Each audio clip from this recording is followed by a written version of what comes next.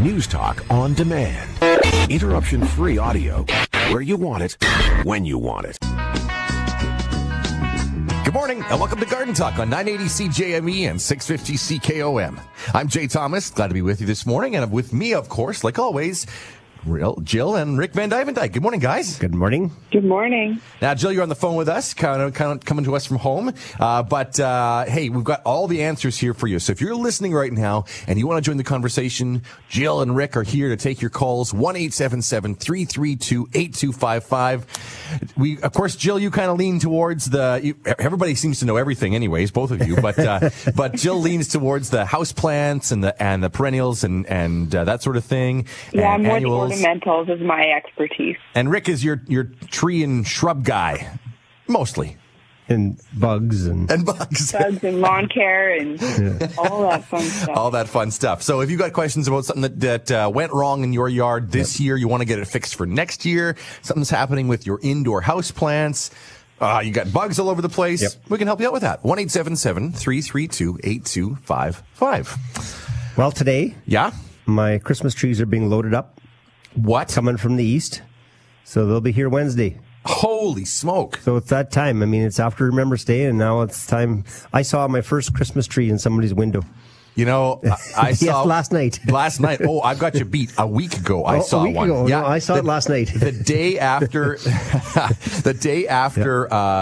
Halloween. Yep. 1st of November, there was a Christmas tree up in a front window on my street. Well, you know what? Our season is pretty short.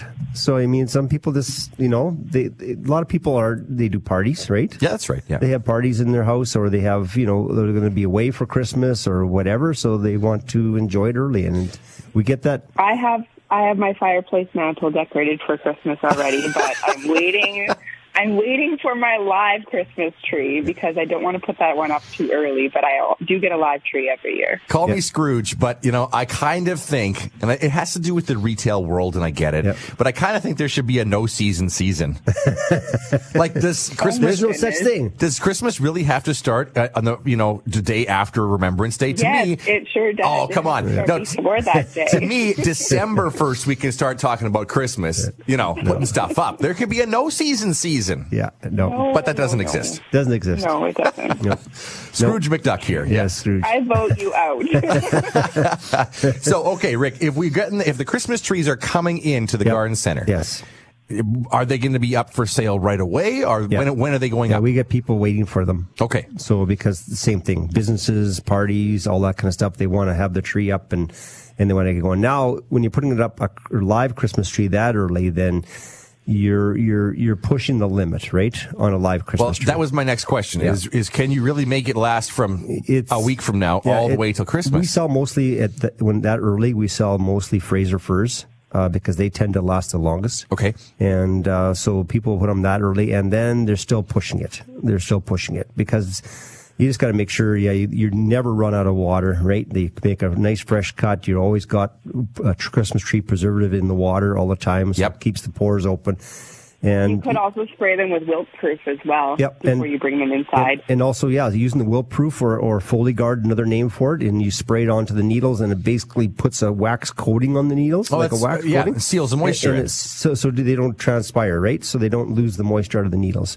That works if you're doing it a long time, too. We use that product for when we're moving trees, when we have to move them when the leaves are on, but we have to move them, and it just doesn't stress them so bad. So when you use that product, do you want to stand the tree up outside, spray it, and kind of let it set? Yeah, in the garage or whatever. Right. Just not up against your car. Yeah. And it can't be really, fresh coat of wax cold either when you're doing that product as well. It can't be really cold. Yes. No. Yeah, it's a liquid. Exactly. Okay. So you basically have to have it in someplace kind of warm, but you don't want to do this right in the middle of your living room because it's kind of going to go everywhere. But in the last couple of years also, the people have been buying early because they come from out of town or whatever. They come in to pick up a tree, and because they're in town, and they just want to make sure, like other past years, they've missed out and haven't got the tree that they wanted. Right? Because we've been sold out of trees by around the 5th of December every year so far. Yeah, the 5th of December. Well, a little bit late, about the 10th. Between the 5th and the 10th. Well, we're getting slim pickings after the 5th. I would say slim pickings after the 5th. That's true. Okay, so I got a couple of questions. The first is, A, so they're coming from the east. I would have thought they'd come from BC. No, because the ones that last the longest, you're looking at Fraser firs and balsam firs. Yeah. And BC, you're sitting mostly Douglas firs. Oh, okay. So if you're getting balsam and Frasers, then you're going down into Montana and Washington and that kind of stuff. But it's type of soils and the type of growing conditions, everything else, the length of, where Christmas tree growers, where the weather's a little bit longer, season's a bit longer. Yep. So you're looking Ontario, Quebec, that kind of stuff, where the big Christmas tree farms are. Like they're growing millions of them, right? So speaking of big, that was my next question, is you do get some very tall trees in, not as many as the regular that's right. 6-footer sort of thing, and right? That's tougher to find. Like in the last bunch of years, So because I think the biggest size tree we carry is a 12 to 13 foot tree. yeah, it's about 10 to 12 now they call it. Yeah. Yeah. So can somebody pre-order a tree right now? Can they come into the garden center? We've had people that pre-order a tree, yes. So like you're going to get so many. Yeah. So somebody listening right now could go, oh, well, I want an 8-foot tree. Yeah. To make sure you get one, you could go into Dutch Growers and prepay for it. But the thing is that because in our store, in our own personal store, we have the trees opened up. So people come to our store because they like to pick the tree. Yeah. Right? Not have one that's all tied up. But if you want an 8-foot one, that might be the only way you're going to get one. Yeah, we'll have some 8-foot ones. The biggest problem right now is the 5 to 7 foots. Okay. That's where the shortage is, and it's crazy right now. It's like because I'm a long-term customer, I get what I've ordered in the previous years, but I can't add to it. Oh. I couldn't add to it. In fact, I got substituted, so there was less Fraser firs, so I was given more balsam firs. But they always give me some same numbers because I'm a long-term customer. But it's crazy, and that's all over the place. And it was even on CTV. The prices have all gone up this year because of the shortages. There's even shortage of Christmas tree stands. Because of the whole thing with, supply chain, right? I suppose one way around that, and we've talked about this in previous Garden Talk years, is that, there's going to be a time when the forest will open up around Prince Albert National Park. Exactly. So you can do the old Griswold family Christmas. That's a lot of fun. Don't forget the axe. And that's a lot of fun. Yeah. Right? It's a great family outing. And you just make sure you check with the provincial government of where you can go. You can't obviously go, down the street and cut your neighbor's tree down. Exactly. But there will be places in the PA National Park where you can go for a road trip and you can. Well, they have places where they've gone and they've cut out. In the past bunch of years, if you go up to PA, McPhee Lake, all that kind of stuff up there, they protected the villages and the towns by thinning the forest out. Yeah. And now there's new trees growing up. They grow up very quickly, right? And so they're allowed to go in those areas because they want to keep them open for the fire, to protect from fires, because they want to let the provincial park to burn, okay? But they don't want they want to protect the buildings, right? Correct. So they allow people to go into those areas where they've clear-cutted, or not really clear-cutted, they've thinned the forest out, and you're allowed to go into there and cut trees out of there. Yeah, interesting. So that's going to probably come up again this year. Yep. So when we find out, and you don't even need to go that far. If you're in northern Saskatchewan, you go up around Duck Lake, and there's provincial forests around there where you can get permits or get permission to go into those areas, and also down by the Cypress Hills. Right. There's places down south that you can go to. Now, one of the things I will mention, when you're bringing a live Christmas tree into your home, they are an evergreen plant, and a lot of times they will have a little bit of spider mite on them. Yep. So it is important that if you have houseplants in the area around your Christmas tree, just move them away from that area. Just for Christmas time, because I don't want you to get spider mite on your houseplants. Yep. All right. Good idea. Good to know. And Jill, we've got like the boughs and stuff for decorating with. That's all coming in? Yeah, absolutely. I mean, I'm in the process of hauling my pots into my garage right now so that they can thaw enough so that I can get my Christmas greens in. But everything from cedar to juniper, Douglas fir, silver fir, white pine. We have some hemlock, some juniper with little blue berries on it. Yeah. It's crazy the different varieties are able to get. Some incense cedar, which is like a cedar that has like these little gold flecks. It almost looks like beads on the end. We have curly willow. We have dogwood in all sorts of sizes and colors. it's really fun to be able to decorate your front porch with that and really change out your containers seasonally. And then you could add with that, a lot of people have dogwoods in their backyard, right? They could do out there and do a little bit of pruning and add some twigs from your own backyard right into your arrangements. And so, even people have pieces of juniper, that have gotten right over top of the sidewalk. You can go trim a piece of that off and put them into your container too. So a lot of you can add to that you have just right in your yard as well. Right. I'm looking at right now at my mountain ash with the nice red berries on it right now, and that would be a nice thing. Just cut some of that off and stick it in my pot. Not only do you guys get the loose boughs that you can take and make your own creation with, you also get some already put together wreaths and centerpieces and all kinds of stuff too, that are made with these amazing live greens too, right? So if you're thinking you're down on your skills with arranging, there's live arrangements you can also get, right? Yep. Yeah, and that's a great way that you can bring that fresh smell of Christmas in. Maybe you have an artificial tree, but you want to add some nice cedar smells. You can bring those fresh things in with a wreath or a vase with some boughs in it or something, a centerpiece in your table, and that will bring that fresh smell of Christmas indoors. There again, if you want you're putting up those kind of things this early, especially a wreath, and you're facing south and using that foley guard on before you decorate your wreath, that's the best way to make it last the longest, especially if you're facing south or west or whatever you're facing your door.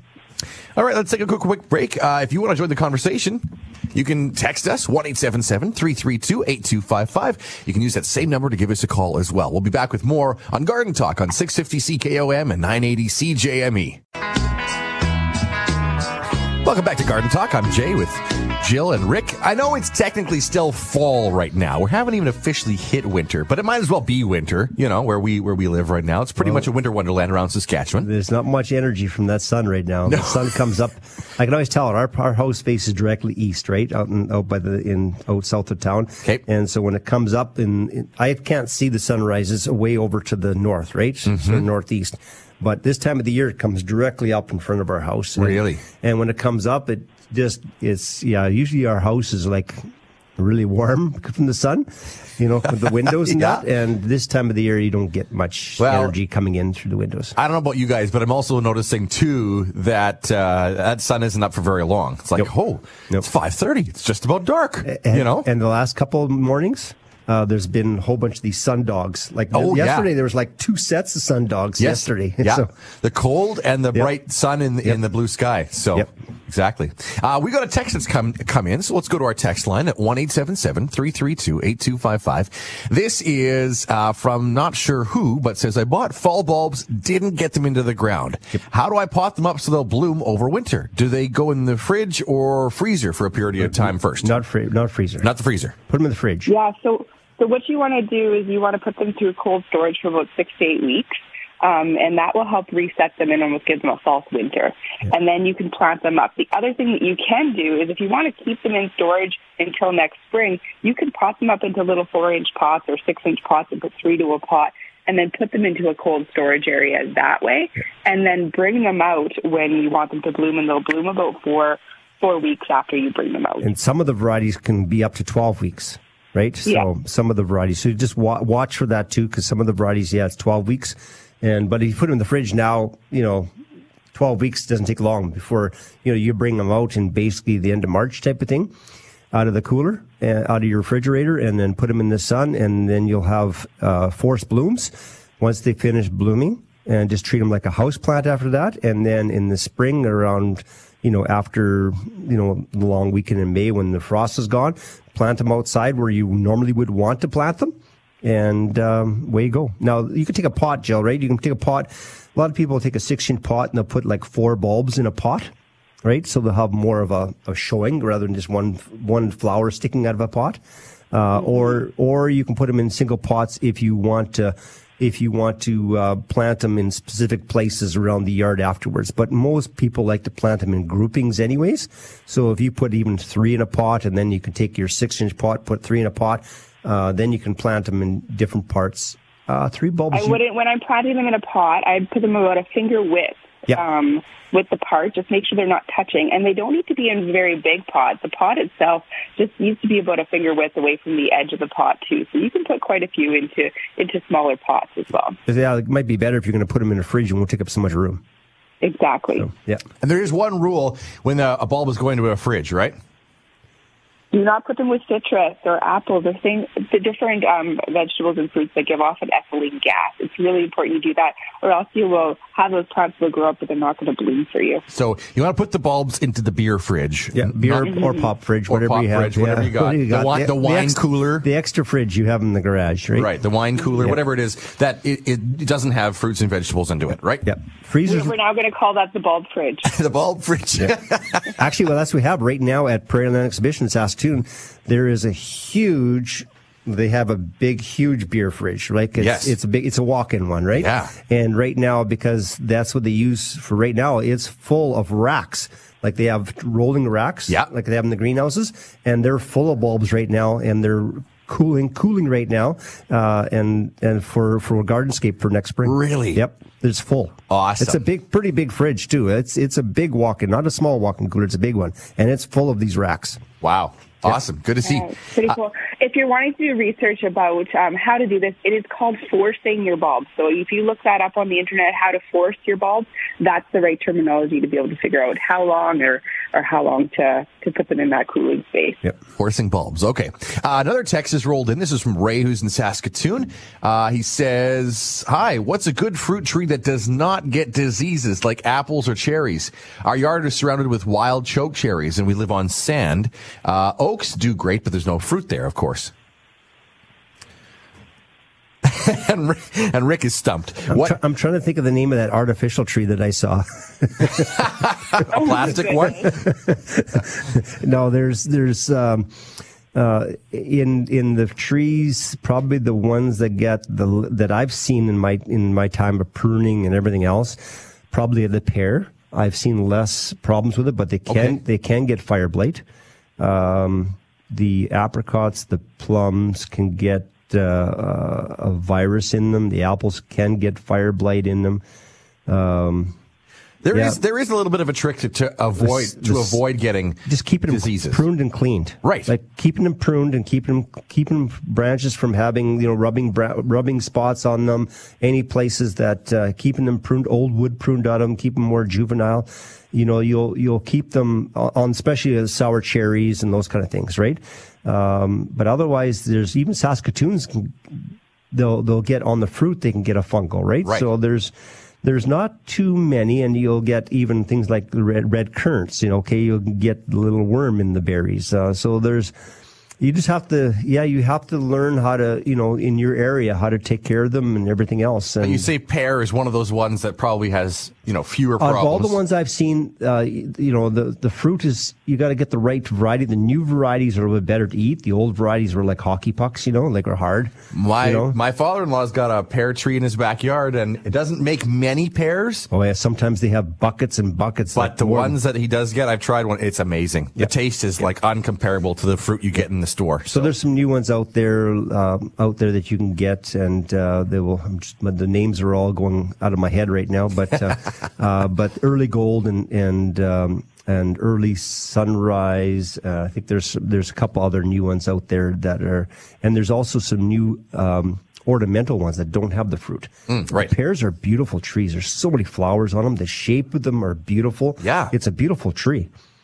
But it does give you a lot of fruit, and some people don't want that much fruit. They give you a lot. The biggest thing with disease and pest resistance, keep your tree healthy, and those pests are less likely. So make sure you're watering regularly if needed. It's a nice sandy area, he said, so keeping irrigation on those trees and making sure that they're fertilized as well will definitely help your tree support it better and keep it disease and pest free. All right, we're going to take a quick break. We've got a news update for everybody right now. Then we're going to continue with the garden talk. If you got a question just like Ray in Saskatoon or our bulb question, 1-877-332-8255. Join the conversation by phone or by text. I'm Jay with Jill and Rick vanDuyvendyk. This is Garden Talk on 980 CJME and 650 CKOM. Welcome back to Garden Talk. I'm Jay with Jill and Rick vanDuyvendyk. We were talking a little bit before, Rick, last week about pruning. We should talk a little bit more about it, though, too. If we still have time, we can get out and prune some stuff. Beautiful weather. Other than the cold snaps we had, but this next week around Saskatchewan, we're supposed to get up around Wednesday into, to the like plus -5, -6, -7. Yeah. Those are beautiful days to go out. And as long as there's not too much wind, you can get out there and do some pruning. And lots of your fruit trees can be pruned yet. Your shrubs can be pruned. Your 9-barks, your dogwoods, your potentilla spireas, all that kind of stuff. Because not too much snow if you didn't get it blowed in. I mean, some places I have drifts in my yard, and Yes. I got places in the other places in my yard where I had, like, yesterday I was out throwing snow on top of some of my hydrangeas. That's Because bare. the snow had blown right away, and it's too cold. I wanted to get snow on top of my hydrangeas. Right. With this being this cold this quick. And so, I was piling snow on top of my plants. So there's lots of places you can go out and do pruning or cleaning up or covering up plants, all that kind of stuff. Right, exactly. Jill, I wanted to talk about, I think, let's talk about some of the indoor Christmas plants, because, we talked about the cedar boughs and things like that, but there's a whole bunch of other plants that people associate with, Christmas time, and they're arriving, right? Yeah, they are. So we have the beautiful poinsettia. I think that's the most traditional of all the Christmas plants. So the poinsettia, and what people don't know about them is the red bracts or leaves on the plant is actually not the flower. The flower is actually the little center piece inside that. They almost look like little beads, and they open up and they sort of turn a yellow color. So when you're picking the perfect poinsettia, you want to make sure you have nice red bracts. Right down to the base, you have some green bracts right down to the bottom. If they are bare at the bottom, it means they've been grown really close together. Oh, okay. And then in the center, you want to look at those beads and make sure they're not fully open, because that means that flower is just starting. Your plant's going to last a lot longer too. If they're just tight, if they're tight and closed, that's what you really want to pick a poinsettia. Exactly. Yeah. Right. Exactly. Another thing that we're starting to do with our poinsettia plants, when you go into the garden center, we used to have them in like these nice big decorative sleeves around them, and they would kind of look nice and showy, almost like you're framing your poinsettia plant. We've actually taken those off of our poinsettias because we find that the poinsettia gives off an ethylene gas, and that gas, just with it being enclosed in that paper sleeve or that plastic sleeve, it A, is holding a little bit too much moisture after we water, and B, it's keeping that ethylene gas inside there, and those leaves are actually going to drop, and they're not going to get sunlight down there. So we take those off, and then we can add them on for decorative for the customer afterwards. So when you go into the store and you see some of the poinsettias bare, that's because we want to make sure that we're adding to the longevity of that poinsettia. I guess that's a good thing to talk about too right now, is just how you're taking care of that poinsettia. When you come home and that tinfoil hat on the bottom is there, is making sure it's not drowning, right? Yep. Right, because remember that hat doesn't have any drainage in it. So if you want to transplant it into a pot with some drainage, then that's another thing. Poinsettias are native to countries like Mexico and places that have a lot of drought. So making sure you're sticking your finger into that soil and making sure it's dry to the touch before you're watering it. It is grown in a soilless mix, so it is going to drain through quite quickly. So every day, just doing that little finger touch, sticking your finger into the soil about an inch or two down and seeing when it's dry to the touch, that's when it's time to water. And then when you do water your plant thoroughly through the bottom, then take your plant and tip it by the sink and just drain all the excess water that's in that little foil out. Or if you have a dish, if you have a tray, don't have a foil and you just have it sitting on a dish, don't let it sit in the water afterwards. Just drain the excess water off, and your plant will last way longer. Yeah. So Rick is talking about bottom watering. So he's watering from the bottom, or watering it in that hat, pouring the water in there, and then emptying the excess water after about 5-10 minutes. Right. So right. That's really important. I guess we have to. I was going to say, we have to remember that, that these things grow in a place like Mexico, Chile, Central to South America, and that it is so humid, right? Where they normally exist. Yep. So it's maintaining the moisture is important. Not too dry, not too wet, but a consistent is going to keep that plant looking the best, right? Absolutely. And watching for those areas, a lot of times we keep it in a nice warm area, but if it's near a fireplace, it might dry out because that air is being so dry there too. Right. So just sort of watch those things in your home, the environmental things. Is it near a door? Is there a draft coming in through a window or a door? Is maybe some of the bracts are turning a sort of black color, and that's usually a sign from it being too cold. So maybe it's too close to a window that it's getting too cold. So those are things to watch with your indoor plants. Other great Christmas plants that are coming in, we're seeing a lot of the cypress trees, which are like little mini Christmas trees that you can grow indoors in your home. The lime ones are my favorite. A lot of people have been making them into Grinch trees, so wrapping them with a little bit of wire and then putting a heavy ornament on the end so that it sort of tips over and looks a little bit Dr. Seussy. Yep. So that's a cute thing to be able to do, even if you have like a small area or a small table where you don't maybe have room for a Christmas tree, or maybe a retirement home. Those cypress trees are a nice way that you can you can sort of decorate a smaller area and still have that Christmas tree look. How about a Norfolk pine, Jill? So if you want to... Yeah, Norfolk pines are great house plants. You want to make sure that in the wintertime you are keeping them moist enough, and then also misting them as well every once in a while. Again, we have very hot, very dry homes in the wintertime. Yes. Putting a pebble tray nearby or a humidifier and then misting them is really important. And then sometimes what I'll do is I'll take maybe a stem of berries, artificial berries, and they usually have a piece, they're usually wired, so then I'll take the little berries off, but keep the wire attached, and then I'll kind of wrap them around the stem, so I have almost like little decorations all over my little Norfolk pine. It looks cute for Christmas time. Awesome. So, Of course, there's even more, right? There's like Christmas cactus and... Christmas cactus, the amaryllis bulb is really popular, and getting all different types of colors and sizes. The bigger the bulb, the bigger the flower you're going to get, but there's also waxed varieties which don't even need to be in soil. They can just sit on a desk, great teacher's gifts even. So there really is, like, we're coming up with a lot more varieties of plants that we are bringing indoors seasonally for the holidays. Okay, perfect. Let's take a gander over to our text line in a second, but first we're going to go to our phones. We've got Ken, who's going to join us from Wota. Good morning, Ken. Good morning. Good morning. So you want to talk about rhubarb? Yeah, I'm wondering if it's too late to plant rhubarb or strawberries. No, raspberries. I mean, if the ground is protected with the mulch and the snow covering and it's not frozen. Yeah, if you have them outside and they're dormant still, right? You haven't had them in a greenhouse where there's still green leaves, right? No, they're outside. They're outside, so they're dormant. Absolutely, put them in the ground, plant them, take a little bit of a pail of water out there, give them a little bit of watering in. Okay. Okay. And then throw some snow over top of them or mulch over top of them. And to protect them, and absolutely plant them. Okay. Absolutely. If the ground's not frozen, do it. They'll take off in the spring, eh? Not a problem. Yeah. There you go. Great. Thanks a lot. You're welcome. Thanks, Ken. Happy winter, you guys. Yeah, you too. Take care. Yeah. Bye. 1-877-332-8255. Okay, let's go to one text that's rolled in. I've got a couple actually to talk about, but this is from Les in Corning, who's one of our regulars. He says, I saved the centers of brown-eyed Susies and dried them into seeds. Will the seeds grow next spring, and when do I plant them? Yeah, they definitely, you can plant them. I would probably plant the brown-eyed Susans in maybe February, get them going indoors, and then you can plant them outside. Because they just take a little bit longer to germinate. When you germinate them, make sure that you put them into a container and have high heat on the bottom of the soil temperatures, and then high humidity just until they get germinating. And then once you start seeing about a full set of leaves come out, make sure you take those humidity domes off or take them out of your humidity tent, and then you'll have a lot better success in them not being stretched. So definitely plant them up in February. It's the best time to get them going so that you'll have them blooming for this. When Jill's talking about the heat on the bottom, yep.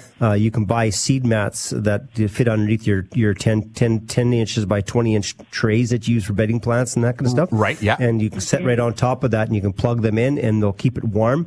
You will get a higher percentage of germination quicker with that than you will with no heat on the bottom at all. Most commercial growers have bottom heat for all their seed germinating tents. Gotcha. Okay. One more text is rolled in from Pat in Saskatoon Garden. Can you repeat what you would spray your Christmas tree with? And it is called Foliagard or wilt proof. Wilt proof? Yeah. Or Foliagard? Wilt proof is probably what you'll see around mostly. Okay. It's called wilt proof. Yeah. And it's a waxy spray. And it comes either, you can get it in a concentrate or a ready-to-use spray bottle. There you go. And you can use that on your greens, or you can use them on your trees outside. If you're getting a lot of browning on your cedars and evergreens. For wintertime, yep. Too. Yeah. It's just do you want to talk a little bit about that? Just have to make sure you pick a day that it's around 0 to spray them outside. And then you can spray them and it will keep them so that they'll won't desiccate so much. Instead of using the burlap, let's say, on a cedar, you can put this on it as well. All right. Can you believe that there's a text here for me? Wow. That's a surprise. Is it about cars? It's not a car question. So we're going to get to Pat's text in a moment, and Laura has texted us about talking about succulents. So we're going to take a quick break. We're going to come back in a moment with more of Garden Talk here on 650 CKOM and 980 CJME. Well, here we are, the very last segment of Garden Talk already. Can't believe how fast it's flying by. I'm Jay with Jill and Rick vanDuyvendyk, and I actually got a text. I can't believe this. This is so surprising. This is Pat in Saskatoon that says, this is for Jay. Why are my orchid leaves drooping and wrinkling? Watering once a week and let the water run through. Have liquid fertilizer in the water.